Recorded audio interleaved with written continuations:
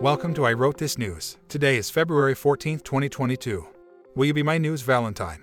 Story number 1. For the 40th time, the US says Russia's invasion of Ukraine is imminent, and this time they really mean it. Tensions between the United States and Russia over Ukraine have reached a new pitch. The United States and its allies urged their citizens to leave Ukraine right away to avoid a Russian invasion, including a possible air assault. Previously, Western analysts said that the invasion could happen at any time, but nearly all of them are now so worried that they claim that the invasion could begin as soon as yesterday. Story number 2. Sticks and Stones. Donald Sticks and Stones, former president and guy who thinks making up derogatory nicknames is a form of rebuttal. Donald Trump on Friday blasted a forthcoming book by the New York Times' Maggie Haberman, saying that her details were fake. Trump whined, quote, "Yet another fake book by a reporter who knows nothing about me." Maggie Haberman of the New York Times is making up stories about my relationship with foreign leaders. Apparently at issue is the nature of Trump's relationship with North Korea's leader and hairstyle trendsetter Kim Jong-un. In an excerpt of the book published by Axios Thursday, Haberman says that since leaving office, Trump has told people that he's still been in touch with North Korean leader Kim Jong-un. Trump as president had a controversial, unorthodox relationship with the North Korean leader that often prompted criticism in Washington.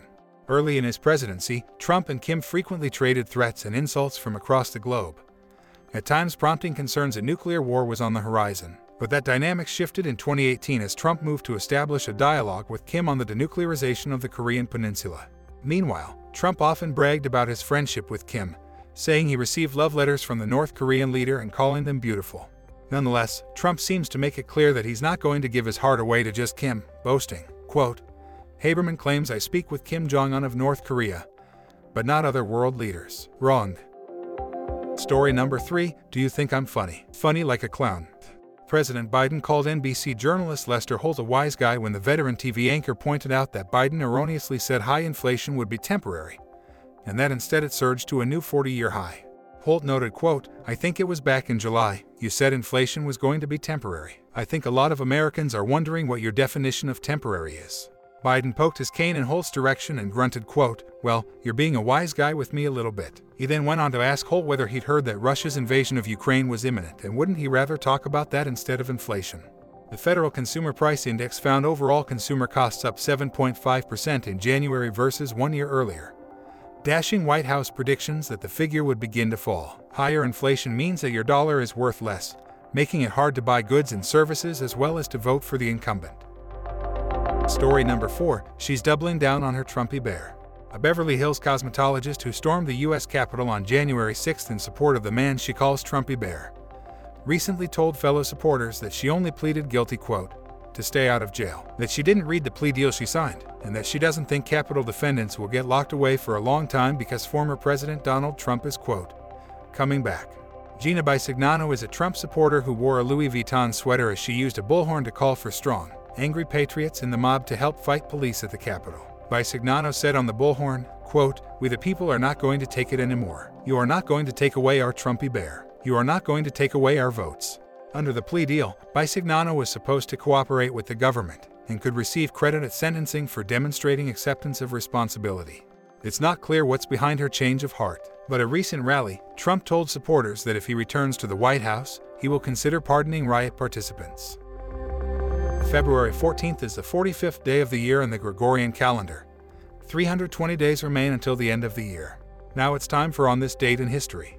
On this date in 1778, the United States flag is formally recognized by a foreign naval vessel for the first time, when French Admiral Toussaint-Guillaume Piquet de la Motte renders a 9-gun salute to the USS Ranger, commanded by John Paul Jones.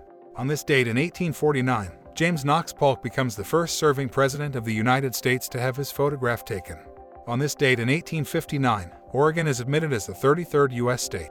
On this date in 1912, Arizona is admitted as the 48th and the last contiguous U.S. state. On this date in 1920, the League of Women Voters is founded in Chicago. On this date in 1989, Union Carbide agrees to pay $470 million to the Indian government for damages it caused in the 1984 Bhopal disaster.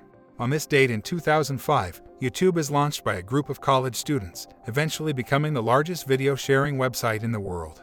Celebrating birthdays today are co-founder of the restaurant chain and butt of our jokes, James Maynard, politician and academic Donna Shaw Layla, businessman and deep-pocketed politician Michael Bloomberg, journalist Carl Bernstein, New Hampshire politician Judd Gregg, magician Teller, radio host Terry Gross, actress Meg Tilly, actor Simon Pegg, rocker Rob Thomas, and Italian mathematician Annalisa Buffa.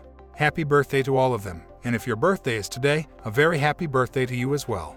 By the way, if you or someone you know is having a birthday and would like us to announce it on the show, leave us a voice message or send an email. The links are in the show notes. Today's news was brought to us by Reuters, Insider, The New York Post, Yahoo News, and the Woodward to my Bernstein, Wikipedia. If you have a comment or a question about anything you've heard today, or if you have a suggestion, please send us a note at I wrote this news, all one word, at thatradioshow.com. That email address one more time is I wrote this news, all one word, at thatradioshow.com. One more thing, if this podcast sounds a little funny, that's because it's also an experiment. All of the vocals were generated using AI technology. Hopefully the show will sound different and better as the tech improves and as we improve at using it. I'm Bob Neese, hoping you have an amazing day. We'll get together again soon.